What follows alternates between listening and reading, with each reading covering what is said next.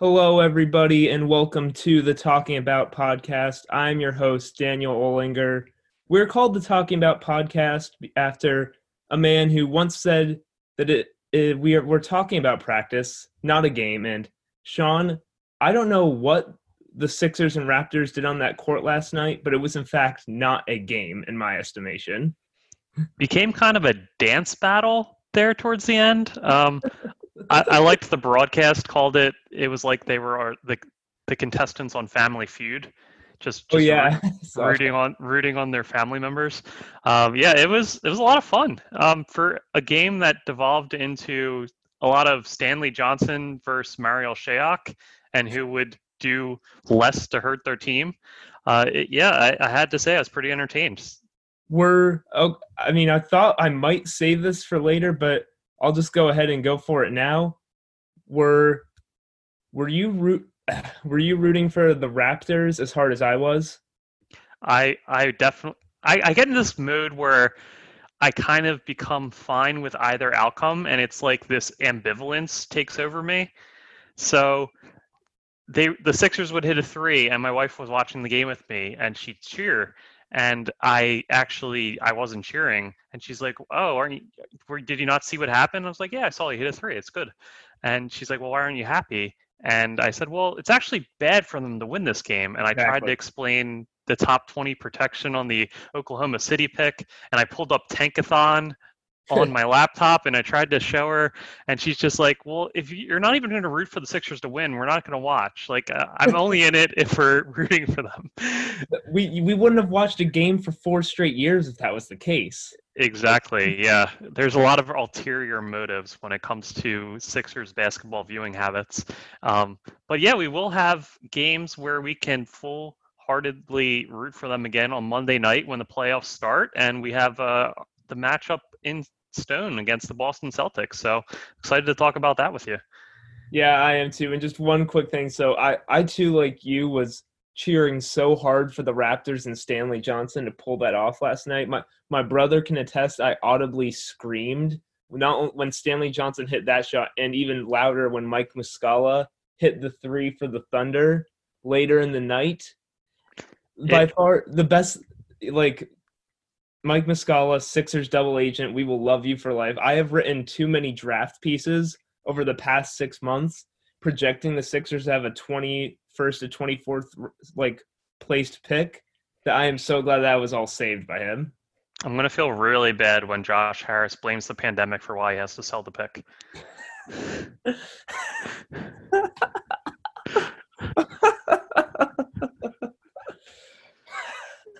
All right. Well, trying to move on from that. Um, I thought we should, before we get in, because we're going to spend most of this pod today talking about the Sixers, like previewing the Sixers series with the Celtics, as I'm sure all of our listeners out there really want to know, because that's basically what's left now. I mean, there's it's guaranteed the Sixers and Rockets, if they do play their starters, they should not try at all. There's really no purpose left to that game unless James Harden wants to try and like up his scoring average for some weird reason. That's about it. So At most, it's going to be maybe they play first half minutes and yeah. then they just empty the bench for the second half, just because they want to like maintain the rhythm Hmm. and not have a 4 day layoff or whatever it would end up being Hmm. before they play a playoff game. But yeah, it's not going to be much more than a handful of token minutes at the beginning for the regular starters. Yeah, kind of like the Mavs did today with Phoenix. They basically did that same strategy. But before we get dive into that, I just wanted us to talk about like the tone and like how we are dealing with how the Sixers played these last 2 weeks. And Sean, I'll let you start because I have my own thoughts on this.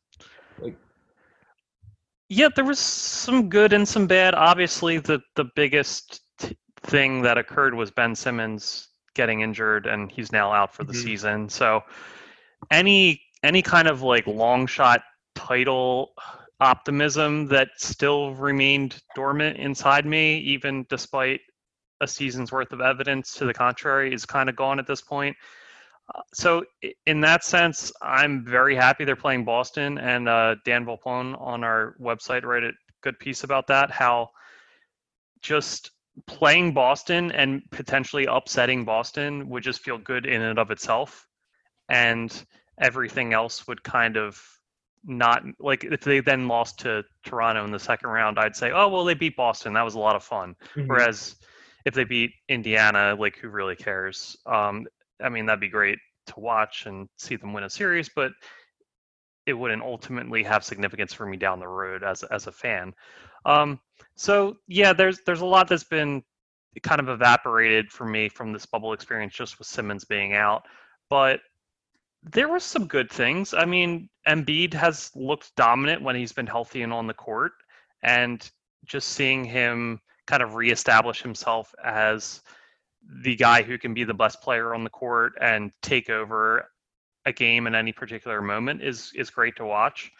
And Tobias Harris has been a terrific, consistent offensive force for them. And, you know, we joke about the contract and everything, but he's going to be on the team for a few more years. So just seeing him raise his game to another level and kind of be not only a great scorer and have that potential, but just bring it, like, hey, you're getting 20 points a night from Tobias Harris. That's something that they can build on going forward. So, I mean, Alec Burks has been great, but I don't really expect him to be back next year. I think he'll get a big deal and go somewhere else. So yeah, I think just Joel and Tobias have been the bright spots for me for things we can build on as a team moving forward. The rest has been, you know, it's alternated between inconsistency and just poor play, and the Simmons injury just kind of put a damper on everything. So, I mean, that's aside from it being fun and unique that they're just playing in a bubble and everything is, I'm happy basketball is back in our lives. Those are kind of the takeaways from the play itself for me. Well, I appreciate your general optimism, Sean, and I will say Embiid, because that was something I wanted to bring up. So his stats like kind of took a little bit of a dip after he got injured in the Portland game, and then basically got just smacked across the wrist by Marc Gasol and decided like it's not worth it and stopped playing against the Raptors. In the 4 games that mattered, those first 4 games, Joel was averaging 30 points, 13.5 rebounds, just under 3.5 assists on 61.3% true shooting. And like this is up from, like, we forget it's been such a long layoff. There was a lot of talk during the regular season about how much we had kind of like drifted towards Ben Simmons. Like, you often publish the Bubble Bell Ringer series, like, or not, like, I guess Bubble for now, but like the Sixers Bell Ringer, like, articles where our, like, readers can like vote on who, like, which Sixers player basically probably deserved, like, had the best game, that kind of thing, or most meaningful game. And Ben Simmons was leading that throughout the season. And the reason is, like, we were all been kind of disappointed Joel dip his scoring, dropping down to 23 points per game. To see him boost that back up was really encouraging. I mean, really the only bad stat he had was he was 1 for 11 from 3 of those 4 games. He was drawing, like, he only played 3 more minutes per game than usual in those 4 games, but his free throw attempts went from 8.6 free throw attempts per game all the way up to like 11.3, which is like a significant jump in just that short amount of time. Like, that's about a free throw and a half more per 36. So he was getting to the foul line a ton. Like, Embiid was just flat out awesome. And I think it's really fascinating that for most of the season, the kind of general talk amongst Sixers fans was that we were kind of becoming more Ben Simmons people, as he had kind of like had the better season. I mean, look at all the All-NBA ballots by like national media that have been like published in articles and they were all published before the bubble game started. Ben Simmons was consistently put on 3rd-team All-NBA and Joel wasn't. And I find it interesting that kind of the discourse shifted back to Ben Simmons is the problem, per se. I mean, obviously put that in air quotes, like the problem, whereas Joel Embiid's the one who clearly has his stuff together. Yeah, and I mean, Joel talked about this on JJ Redick's podcast, how he just hadn't been having as much fun this year. He was kind of trying to find how he fit with, you know, Al coming on board, and he just wasn't as comfortable in whatever role he was put in. So just seeing him get back out there and get more comfortable, and you mentioned the increase in his trips to the free throw line, And he also did a much better job kind of recognizing double teams. And I thought his passing decision making looked a lot better than it had in the past. So those were all tangible steps that we can build on and look for him to continue to improve on going forward. And I think that's always going to be kind of a thing with between Ben and Joel, and just having two guys that are both so talented. They're going to go through stretches where if one guy's having a down period or struggling a little bit, everyone will be like, oh, well, what? It's the other guy's team, obviously. And I think that's just, as long as they're playing together, that's going to kind of swing back and forth, just because they're so close in talent that it's going to go either way, depending on who's kind of having the better month or season or whatever it happens to be. Yeah, you mentioned like just how good Joel. We've been talking about how good Joel was playing that first week of the bubble games. Like, he was just more. I mean, we talk about it so much as like a Sixers fan base that it becomes a vanishing point almost. That Embiid was engaged for those 4 games. You could tell what he really wanted to get the ball and try and score whenever he got it. Which there were times like during the regular season, like Embiid would get it, and you just feel like he didn't really care. If he did not get going early, he assumed, okay, I guess it's not my night, and he's comfortable finishing with like 12 points. And he didn't seem that way for those first few games, which is really encouraging. But, I mean, part of the reason we only got to see it for 4 games, so you said the Ben Simmons injury, which obviously is the most important thing, but I just really look back to that Pacers game right away, because through the scrimmages, like we thought the Sixers might have been setting a tone. They were playing really well in those scrimmages, and that they could come out, engage, like show everyone. A lot of people thought they could move up to the 4-5 slot, that they had a pretty easy schedule, and that, the Sixers have been talking all year, we're a team built for the playoffs, and now's the time where you show we are that team, instead of just like. And then they came out so flat-footed against the Pacers. I understand T.J. Warren shot out of his mind, but they did not do anything to stop that. Really, no one besides Embiid or Harris had an even good game.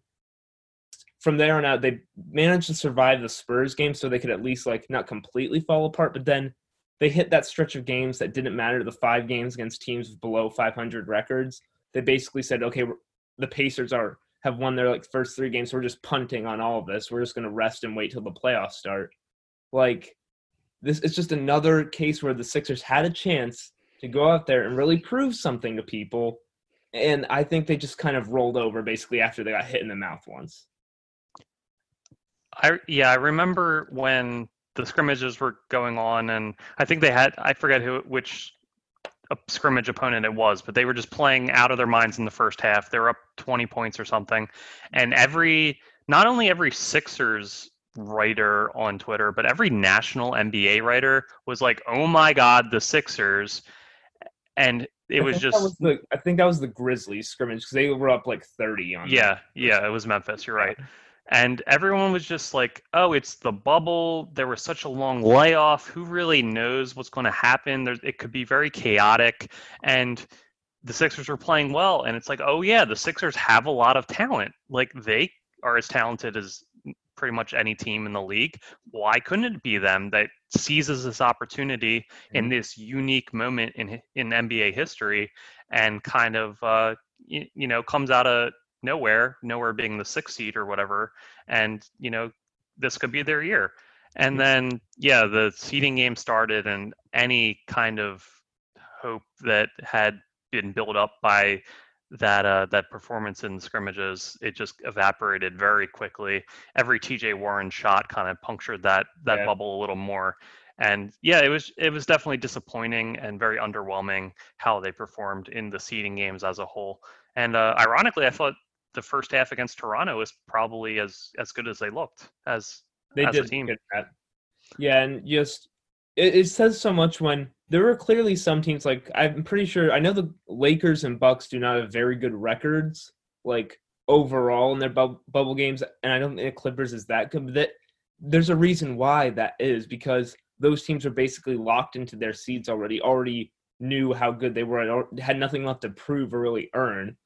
And the Sixers basically acted like one of them. I understand the Simmons injury complicated things, but I think you know what I'm saying, Sean, that the Sixers, despite not being at that record, not having those that kind of net rate, not proving that they are one of those teams, kind of assumes they are, basically decided that, you know what, who cares about these games, just move on. It just kind of bothers me just how easily they fold sometimes, but It's an extension of how they looked all season, where it is. they just kind of assumed they were going to step on the court and beat teams, and then they were very inconsistent, and sometimes they played down to competition and didn't perform well at all on a given night.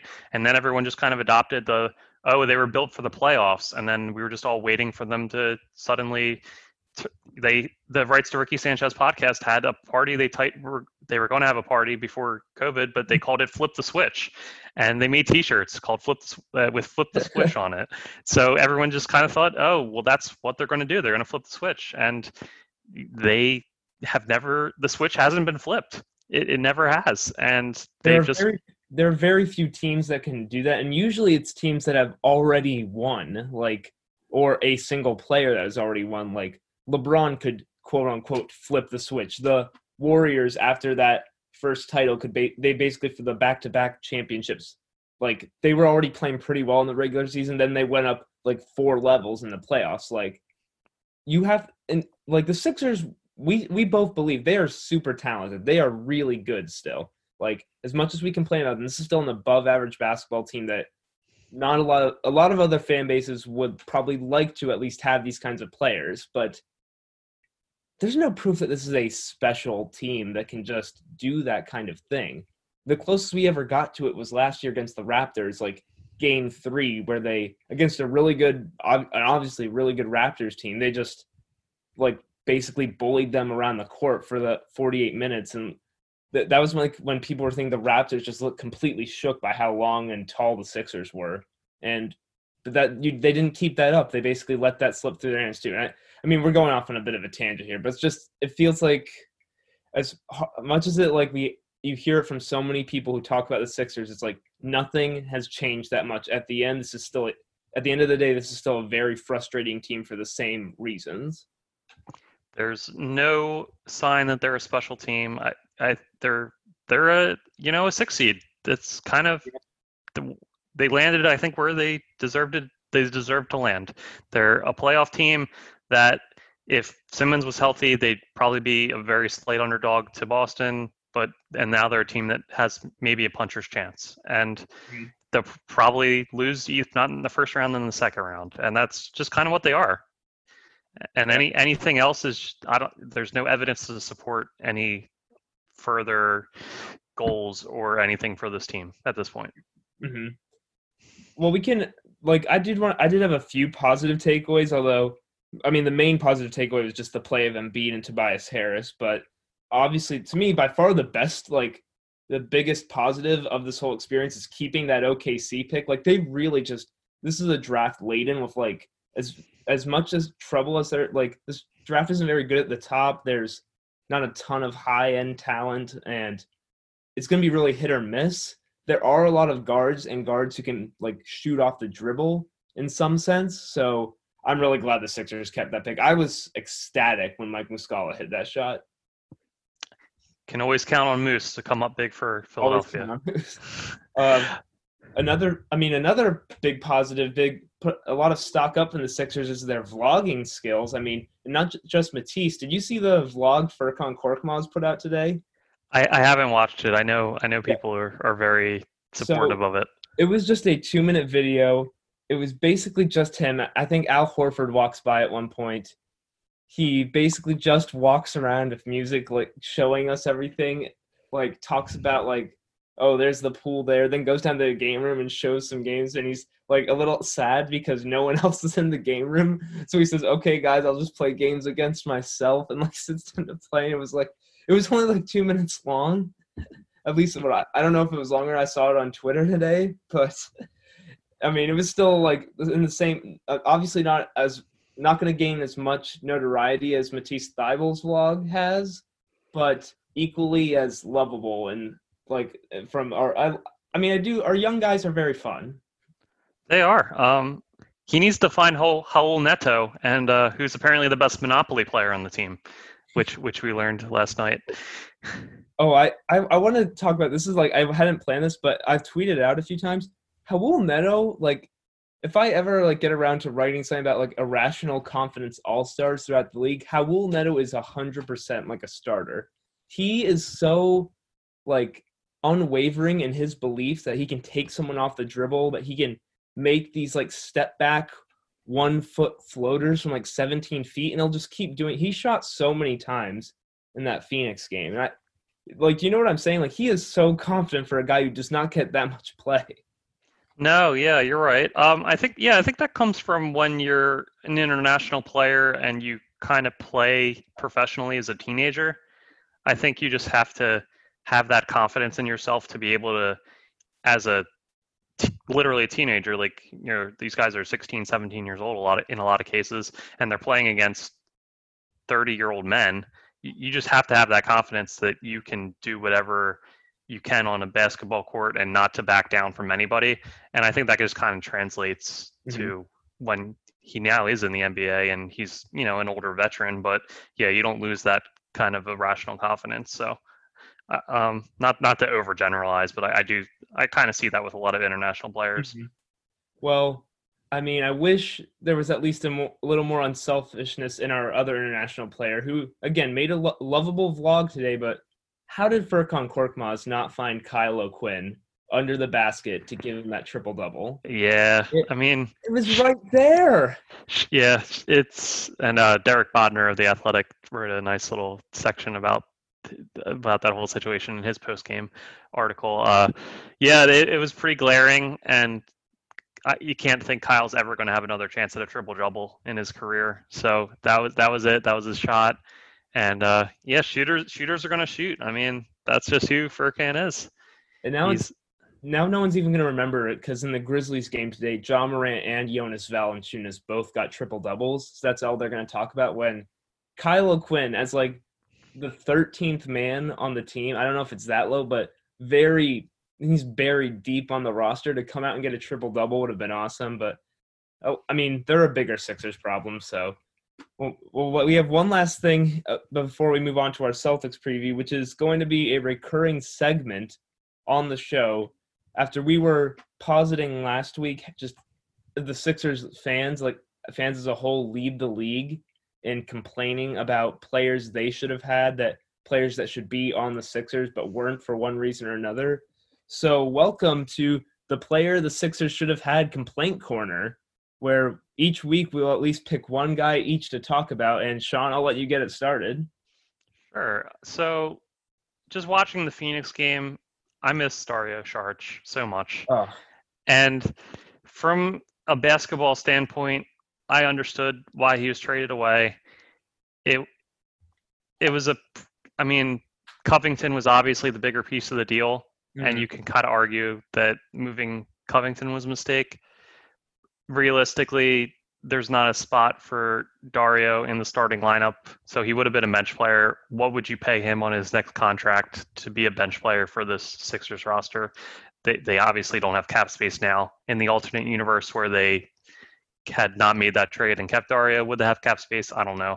I guess they would retain his rights so they could go over to cap to keep him. So would they be willing to pay the tax to keep Dario? I don't know. But just from a personal standpoint, this was a guy who gave up millions and millions of dollars to come over earlier than people expected him to, because he said he's a man of his word, and he said he was going to come over when he did, so he did. So you have to love that. He, to a man, every teammate he's had in Philadelphia just had nothing but glowing things to say about him. He was a consummate teammate. Everybody loved him. He could make anyone laugh. And he gave us all every night on the court. Is he a perfect fit with the rest of the roster? No. But he's a 35% career three-point shooter. That's also right around what he shot this year in Phoenix. So he can space the floor pretty well. And he does all those little things. He makes those hustle plays. He can pull out those funky post moves on people when he gets a little bit of a mismatch. And he was just beloved here. It feels wrong that he was only in Philadelphia for fewer than 3 seasons. And it's not the most rational, like, X's and O's basketball. We should have kept this guy that we'll cover in this segment, but emotionally, I think it might be number one for me. No, I definitely feel that. I mean, I've written two pieces about Dario Saric in the past like 6 months, and one of them was literally titled "I Miss Dario Saric." So just like I completely get it from that standpoint. When you said the Phoenix Suns, I thought you were going to mention Mikal Bridges, and just since he was not actually the one I picked, I just want to mention this quickly. Did you see the other night when Mikal Bridges was like this last day he was trending on Twitter Yeah. because basically a Phoenix Suns fan just like and just everyone started commenting that back, and it got so big there were like thousands and thousands of tweets, and he was like in the top 5 trending. I definitely tweeted it out one time because I've been all in on the Suns like this past 2 weeks, but I mean I just find it hilarious that basically basketball Twitter nerds decided let's get Mikal Bridges trending, and they were able to do it. Yeah, I did see that. It was pretty funny. Yeah, we'll get to Bridges. There's if this is going to be a recurring segment, he will come up again at some point. Yeah, definitely. But mine for today was like a last second addition because I was watching the Bucks Grizzlies game, and I remembered because the announcer brought it up that Sterling Brown of the Milwaukee Bucks was selected with the 46th pick by the Philadelphia 76ers in the 2017 draft and was traded for cash considerations. Now, Sterling Brown, like, obviously isn't a great player, but, like, he's gotten run with a good team in the Bucks. Like, he's a legitimate, like, player. He's played over 50 games in each of his 3 seasons. He's averaged around 15 to 16 minutes a game. He's, like, an okay shooter. I think he was 81st percentile on like spot up, 64th percentile on catch and shoots like this season, like, and obviously on pretty low volume because again only 15 minutes per game in like 50 something games, so take it that what you will. But I just feel like it's another time, it's one of those ones where it's like it's not as bad as trading TJ Warren for cash considerations or Jordan Bell for cash considerations all those years ago, but it's still one of those ones where it's like that guy actually like can contribute, and they gave him up for nothing. Not to mention that they also could have taken a guy like Monte Morris, who was picked after him. And Monte Morris is one of the better backup point guards in the league over at Denver, and or Edmund Sumner for the Pacers, but actually gives them some pretty good defense off the bench. Like there were pieces there, and it's just like remembering that there's this guy in Sterling Brown who is not useless. He's not an Angus Pasicniks, and yet they just gave him away for practically nothing that affects the fans and cash considerations. On the other hand, though, where would this team be this season without cash considerations? Would they even have made the playoffs? No. But that's probably enough speculating about guys we don't. Why did I say don't? Guys we want the Sixers to have. We need to focus on what is in the present, what is in the immediate future, and that would be the Boston Celtics. It is time to preview the series. Sean, what are your initial thoughts? My initial thoughts are I really wish Ben Simmons was playing because he is the ideal guy to go up against Jason Tatum. Just very few players in the NBA that have the size and strength requirements to match up with the big wings on Boston, and just not having Ben for what would have been a really epic series, in my opinion, is a huge bummer. Aside from just what it does for the Sixers as a potential title contender or whatever else you want to think when they were full strength. Just I would have really liked to see the Sixers and the Celtics go toe-to-toe, everyone healthy for 7 games. That would have been a lot of fun. But otherwise, I think the most interesting thing, if you're the Sixers, is how much can Joel Embiid do? Mm-hmm. If they're going to have success, it's going to have to be through him dominating the Daniel Tice and Enes Kanter front court center rotation that Boston has. And he's going to have to come out and be like a 30 and 15 guy every night. And if he doesn't, if he struggles and he has a night where, he has one of his 6 for 17 type games and he's settling for too many jumpers and he ends up with, 16 points with, bad percentages and a lot of turnovers, then it's going to be an early exit for them in this series. Otherwise, I think it's going to be interesting to see, is Matisse Thybulle ready for the big stage of the playoffs? He's going to have to. He started against Toronto, and Brett said he's been looking at different things. So Matisse could be an option to start. If not game one, he could try him at some point as a starter in the series. I think him against Jaylen Brown is a really interesting matchup. Just Brown's not quite as stocky as Tatum, and that's the one kind of area of Thybulle's defensive game where he's still pretty young and he hasn't really maybe filled out as much as he will a couple of years down the road. So just a little more slender guy like Brown, I think would be a really interesting matchup for Matisse. And then I just hope Josh Richardson gets out of whatever funk he's been in defensively in the bubble, because they're probably going to start with him on Kemba Walker, and we'll see that whether he can shut him down like he and Matisse did in the season opener, or whether if Kemba goes off and has a game where he hits 5-6 threes and gets 25 to 30 points, if he's scoring like that and they have the J team and everybody else that are having their normal games, I don't see how the Sixers are going to win that game. So it's going to be everybody else is going to have to step up without Ben in there, and we're going to need a lot of Josh doing what we've seen in the past from him, but we haven't really seen in the bubble. And we're going to see if Matisse is ready for the big stage.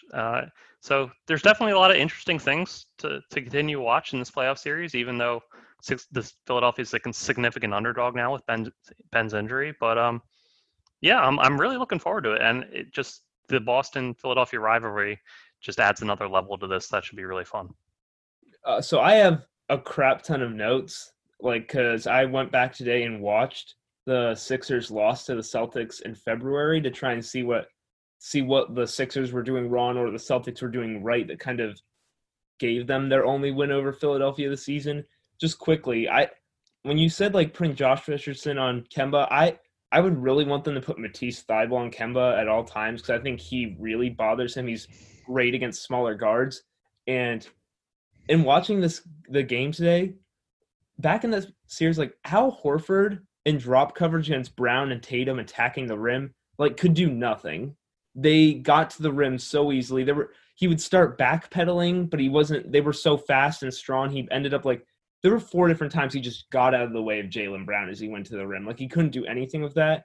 So I actually would be interested. I don't think Brett Brown's going to do this, obviously, but I would be very interested in if they try and just make Al start on the bench, put Matisse in and put him on Kemba duty, and then because they're going to need some wings to match up with the Celtics. And if you put the starting lineup then of Matisse, Jay Rich, Tobias Harris, Shake Milton, and obviously probably the problem there is who does Shake Milton guard? And I guess you maybe stick him on Gordon Hayward and see how he does. Probably put Richardson on Jaylen Brown, Tobias Harris, and Jason Tatum. And that's also a problem, is that in watching that game, Tobias Harris was not quick enough to keep up with Tatum at all the few times he got switched onto him. And Brown was a little too much for him. So I think the Sixers are so overmatched at every position now with a team like the Celtics, except for center, where they obviously have a big advantage. Although I'm a big Daniel Tice fan in general. I think he does a lot of stuff that's really good for them. So you're right that Embiid is going to. It has to be not just a good Embiid series. It has to be the peak of Embiid's career thus far. He needs to be the guy if they're going to do this. And I understand the fit issues of Simmons, but they really needed him as someone just to throw at Tatum and Brown, because they have basically nothing else. I don't know who else on this team could do it. I already said, I'm really concerned about how Horford matches up with them, especially they're going to attack him in drop coverage. And yeah. Would you actually be interested in the Sixers trying to start Matisse on Kemba just because it might shift those matchups a little bit better for them? I basically agree with your assessment. It's not going to happen just because Al's a vet and Boston's his former team, and without Ben, they can credibly start Al and Joel together with 3 guys who can shoot the ball, and that doesn't have the spacing issues that it did before. But yeah, this particular Boston team and their starting group is there's nowhere to put Al. It's they got Kemba, they got the three wings, and they have the center. So you have to stick Joel in the center, and yeah, there's nowhere for Al to guard in that starting lineup. And it's not like against Toronto where yes, Siakam is a lot quicker than Al, but just because he's not a guy that's going to jack up a lot of threes, especially like above the break threes or anything like that, Al can like hold his own against Siakam. It's not something that really hurts them too much. But yeah, any of Tatum, Brown, or Hayward they're willing shooters. So if Al hangs back at all, they're just going to fire away. And then if he tries to press them out to the line, they're just going to blow past him. No, yeah, and like even with like the Raptors, I think in that kind of series you could put like you do what they did last year, put Embiid on Siakam for like exactly. And I think Horford could handle Gasol. Right. Yeah, that's what they did in the playoff series with Tobias on Gasol. So yeah, that would be even better with Al there. But yeah, just watching the Toronto game, the most recent game, Al did a pretty good job on Siakam when he was on him. So that just came to mind. Mm-hmm. But yeah, you're right. They would change around those matchups in a 7-game series for sure. But yeah, it's not something that's going to be something they're worried about a lot, just because Al and Joel are only going to play limited time together. He's still going to serve as the primary backup for when Embiid sits at the center position. So yeah, it's not going to be the reason they win or lose the series is because of the 8 minutes a game that Al has to guard one of the wings. But yeah, it's definitely something that's going to hurt them. I mean, I would never say after last year in the Greg Monroe experience, I would never say, oh, it's only 8 minutes ever again. Because, and obviously Horford is better than Greg Monroe. It's just, I really feel like it's going to get to the point again where they can hardly ever stand to take Embiid off the court. Because I just feel like they're going to get killed in those minutes whenever he comes off. I don't have enough faith in like the rest of the roster.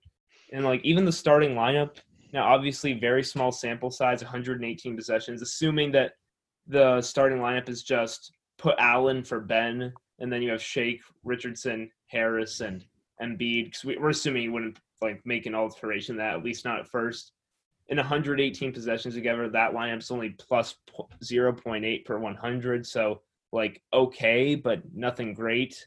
And I just that's I mean I don't want to sound too pessimistic like I usually am, but and as much as everyone wants to hammer it home, oh, the Celtics do not have the size to match up with the Sixers. Like, Embiid has to be just like that game in December that they won where he had 38. He basically has to be that at least 4 times out of 7, which is really a lot to ask for if they want to really do this. You're right. If the Sixers are to win this series, it's going to be because Joel Embiid has the type of performance where people say, oh yeah, this was a guy people wanted to put into an MVP conversation at certain points in his career. Mm-hmm. It's going to take him, having games we've seen against, the Lakers in the past where he has 40 and 20 and there's every time down the floor, he's either drawing fouls or he's reading a double team and kicking out to an open guy for 3. And that's just the game plan. And that's what they revolved the team around. You said kicking out for 3s. I'm sorry to interrupt you, but off doubles, because I did want to mention this. I don't know how much of a like sample size there is of this, but in that game I was watching today between the Sixers and Celtics, like Embiid in the bubble was like excelling off of passing when they doubled him with a guy from the weak side, so someone else would cut basically or stand outside for 3 and he could skip it. The Celtics would double where they would have someone come off the strong side, 1 pass away, like the guy who usually just entered the pass to Embiid. They would have him double usually. And they were like, because they were confident that the Sixers are too hesitant to shoot or not good enough at shooting that it's not going to hurt them if Embiid just kicks it right back out. It would hurt them less than a cut or a skip pass to a corner 3. So they would rather surrender that, like the easy like pass right there. So, I mean, I don't necessarily know how the Sixers are going to deal with it, except like, especially if it's someone like Tobias Harris or Shake Milton, that if you enter the ball to Embiid in the post, your man immediately goes to double and you get the ball right back. You should be ready to shoot because you need to make them pay if they're going to do that. Absolutely. And it's going to be up to those guys to, fire away at will. And they're just going to have to hope we don't see a 2 for 13 game like we saw from Tobias in last year's playoff series.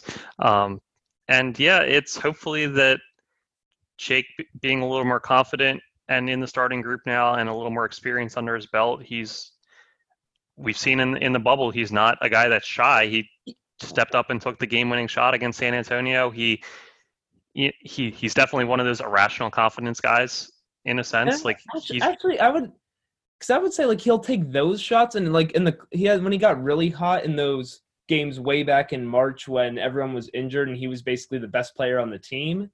He looked really confident, but I've kind of thought he's been a little too passive and like for most of these games in the bubble where I wanted to see him shoot more off the dribble to try and be the Alec Burks like creator that I think he can be, especially in like against a team like the Celtics. You're gonna have to be like confident shooting those because they're either gonna give you those open ones, and if they put someone like Marcus Smart on him and they set ball screens, which he might like Marcus Smart is the best player, maybe the best guard in the NBA at staying attached to someone while going over a ball screen. So, I mean, good luck with that. But I want Shake to be like I think he's confident in the sense that he thinks he can make these shots, but I want like the frequency of how often he takes those like big shots or just general tough shots that we need in this offense. I want to see that more from him. It's interesting to bring up Smarts because something that really bothered me about Shake's game in the bubble it seems like he got flustered a lot in the backcourt. Mm-hmm. And he definitely turned the ball over a few times in really ugly fashion. So, yeah, just Smart hounding him for 90-plus feet. That's scary. It's something that I think could really cause some problems. I think a lot of his hesitancy, if you want to call it that, was Brett kind of getting into him like, hey, you have to be the point guard, and I want you to create for others. So maybe that was just a little more in his head. So he was just trying to like overcompensate and be overly passive in distributing and finding others on the court. I don't think if it's the playoffs and he gets the ball on a kick out for three, he's the guy that's going to be hesitant to shoot that. So it's basically what my point was. So yeah, it's obviously the other guys are going to have to step up and they're going to have to be willing to shoot and they're going to have to hit their fair share if the Sixers are going to stay competitive in these games.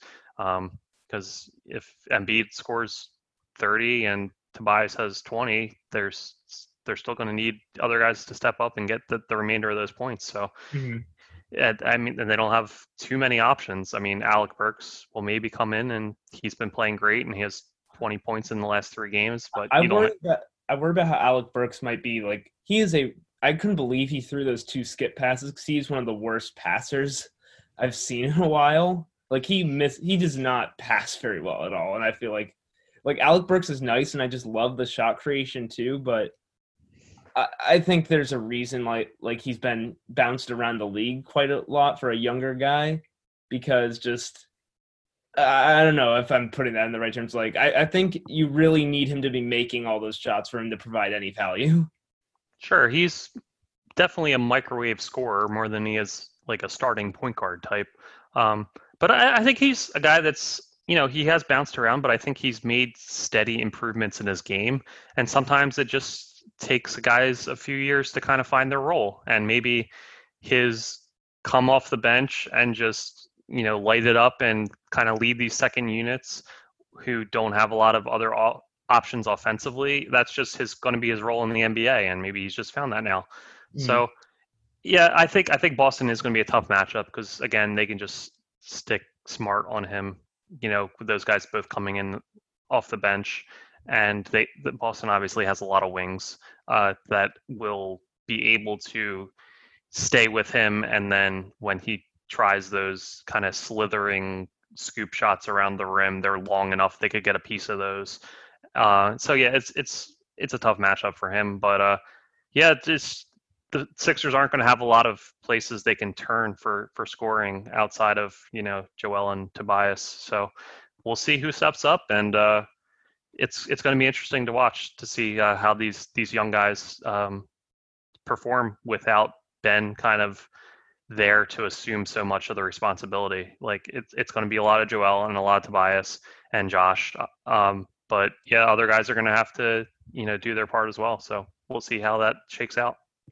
Now, Sean, I'm going to pull a Daniel special here and basically throw a bunch of stats I dug up at you and see what your reaction is to them. Maybe even have you guess them before I give them to you. So I really like this one, so I'm going to start with it. This is from pbpstats.com. So where do you think the Sixers and Celtics rank in points off of timeouts per 100? So the Sixers have historically under Brett Brown been really good in that area. He draws up good plays. And I know Brad Stevens has the reputation of being excellent in that area. I don't know. I'll say Boston's third. The Sixers are fifth. So now the PvP stats site, while having some great stats, can be very complicated. So I apologize massively if I did get this wrong, but I'm pretty sure I filtered it the right way. Because what I had was the Celtics were third at 117 points per 100. The Sixers were 27th at 97 points per 100. Yikes. Well, I nailed Boston exactly, so yeah, for that. Kudos to that.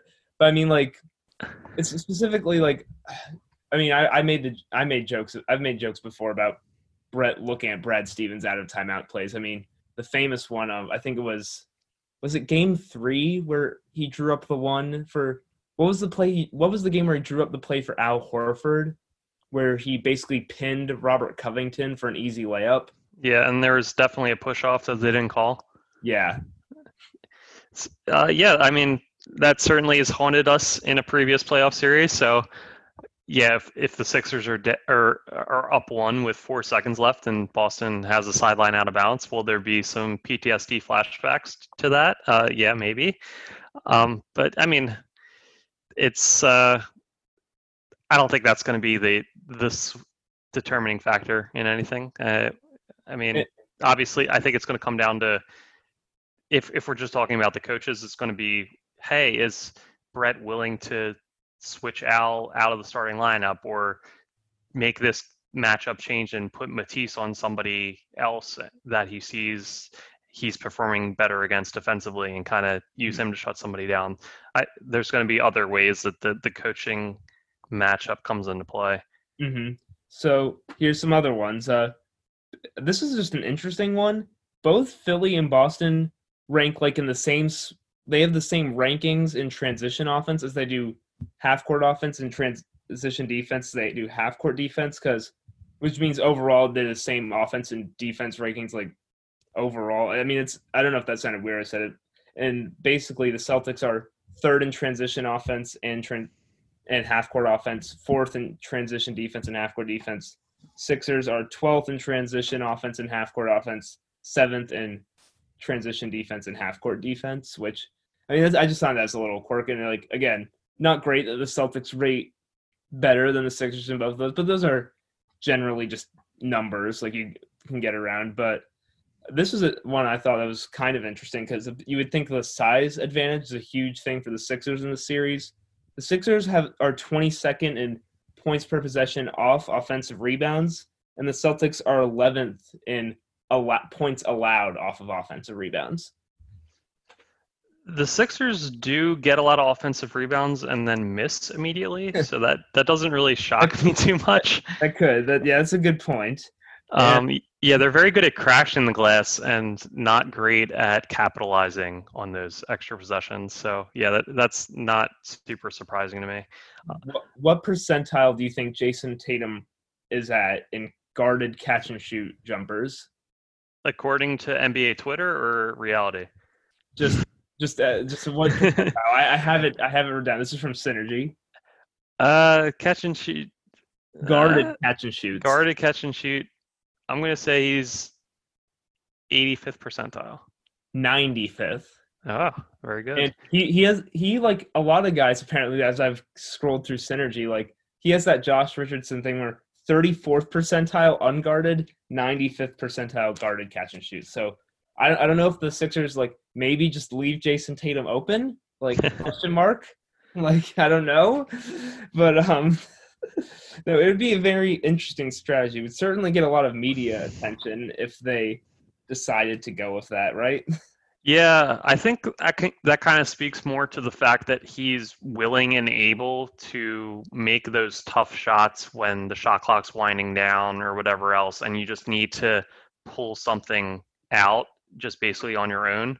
Yeah, And yeah, the percentile thing speaks to like how well he performs relative to yeah. everyone else. Percentile is not points per possession, so Right. yeah. So I mean, I just thought it was. I just always think it's funny when like how there's such a big gap like that. But yeah, here's one that's like very specific because I again said Daniel Tice. I'm a general fan of the way he plays, and watching that Sixers Celtics game earlier today, like Embiid is not going to come out again on the paint against him. He's going to drop back. Even though Tice will shoot threes, he shot 33% from on the season. Tice shot 33%, and I think Embiid will definitely lay back, especially because Tice got him sometimes like a pump fake and go because he's like small enough that he can kind of drive when needed. But I will point out that Daniel Tice in the bubble games has shot 47% from three, which obviously again small sample size, but it's like not on terribly low volume. He's been able to shoot like that, and if he starts hitting threes from B not coming out, then the Sixers are in a lot of trouble. yeah. If we start worrying about Daniel Tice on offense, then all bets are off, and the Sixers are going to be fishing in Lake Disney pretty quickly. Well, he does that thing like where he ball screens, Tatum will then snake the pick and roll so he gets someone on his back, and then Tice he does the fake post up rescreen where he just pivots, basically completely moves, like drives the other center out of the like picture, and then Tatum basically gets a free run to the rim, and he does it so much. Like I can't tell you how many times he's done it this season. And I mean, fortunately, I think it doesn't work great against Embiid because just Embiid's so big, but I could definitely see like in the non-Embiid minutes, like them just killing the Sixers with Tatum Tice pick and rolls over and over again. He's a very solid player. I think he's kind of perfect for what they do with the 5-out offense they want to run, and a lot of that is that pick and roll action you're talking about. But yeah, he's easily the fifth option on offense for them. So if it reaches the point where it's Daniel Tice that's hurting them, it's kind of a fait accompli for the Sixers. They're going to be done. They have to hope that he's a non-factor on offense because they have enough other guys they need to worry about. Mm-hmm. So last thing here, Sean, what is your prediction for this series? And you can give like a very brief explanation because we already talked a lot about them. Yeah, I mean we discussed everything. I'm going to say Boston in 7. I think there's going to be 1 to 2 games that Embiid wins by himself, and there will be a game where the Sixers just shoot out of their minds. Like Josh will hit 4 threes, and Tobias will have a good game, and Furkan will hit. He'll have a game like he did yesterday where he shot 5 for 9 from 3, and everything just seems charmed for them.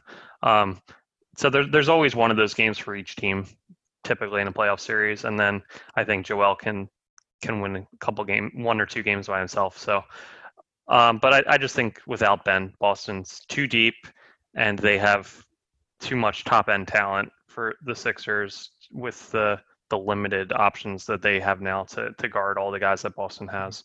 I can't see Philadelphia coming away with a series win here, so I'll say it's an entertaining 7-game series that Boston advances, unfortunately.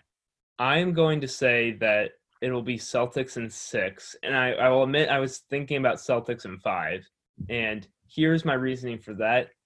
I really don't think if the Sixers want any chance, they cannot be down 2-1 or go down go down early in the series, because this is definitely a team with how the season has gone where it could be like last year's Celtics where after Milwaukee kind of hit them pretty hard in that game 3, they basically just completely folded. And I could see say the Sixers play really hard in the first 3 games, but lose 2 games, and it's just I could see their basically spirit getting broken in a way, and just basically tossing in, 1-2-3 Cancun, like just giving up on this season. I mean, I hope that doesn't happen.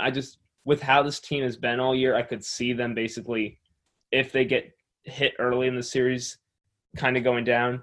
One thing that I think is the Sixers might need, like if they want a chance in this, is for the Celtics. They need like those guys who have shot really well all year. The four wings plus Kemba of like, so one or two of Kemba, Hayward, Smart, Brown, and Tatum to shoot poorly and just not be able to score much in the series. Because if there's one thing I think the Sixers could expose for the Celtics' depth is really shaky because they have those top six. And then the guys who've been playing after that is like their seventh guy is probably Brad Wanamaker. They don't really play Cantor anymore. It would only be situationally. Cantor's basically been replaced by Robert Williams, the Time Lord, for that like the few backup spot center backup minutes.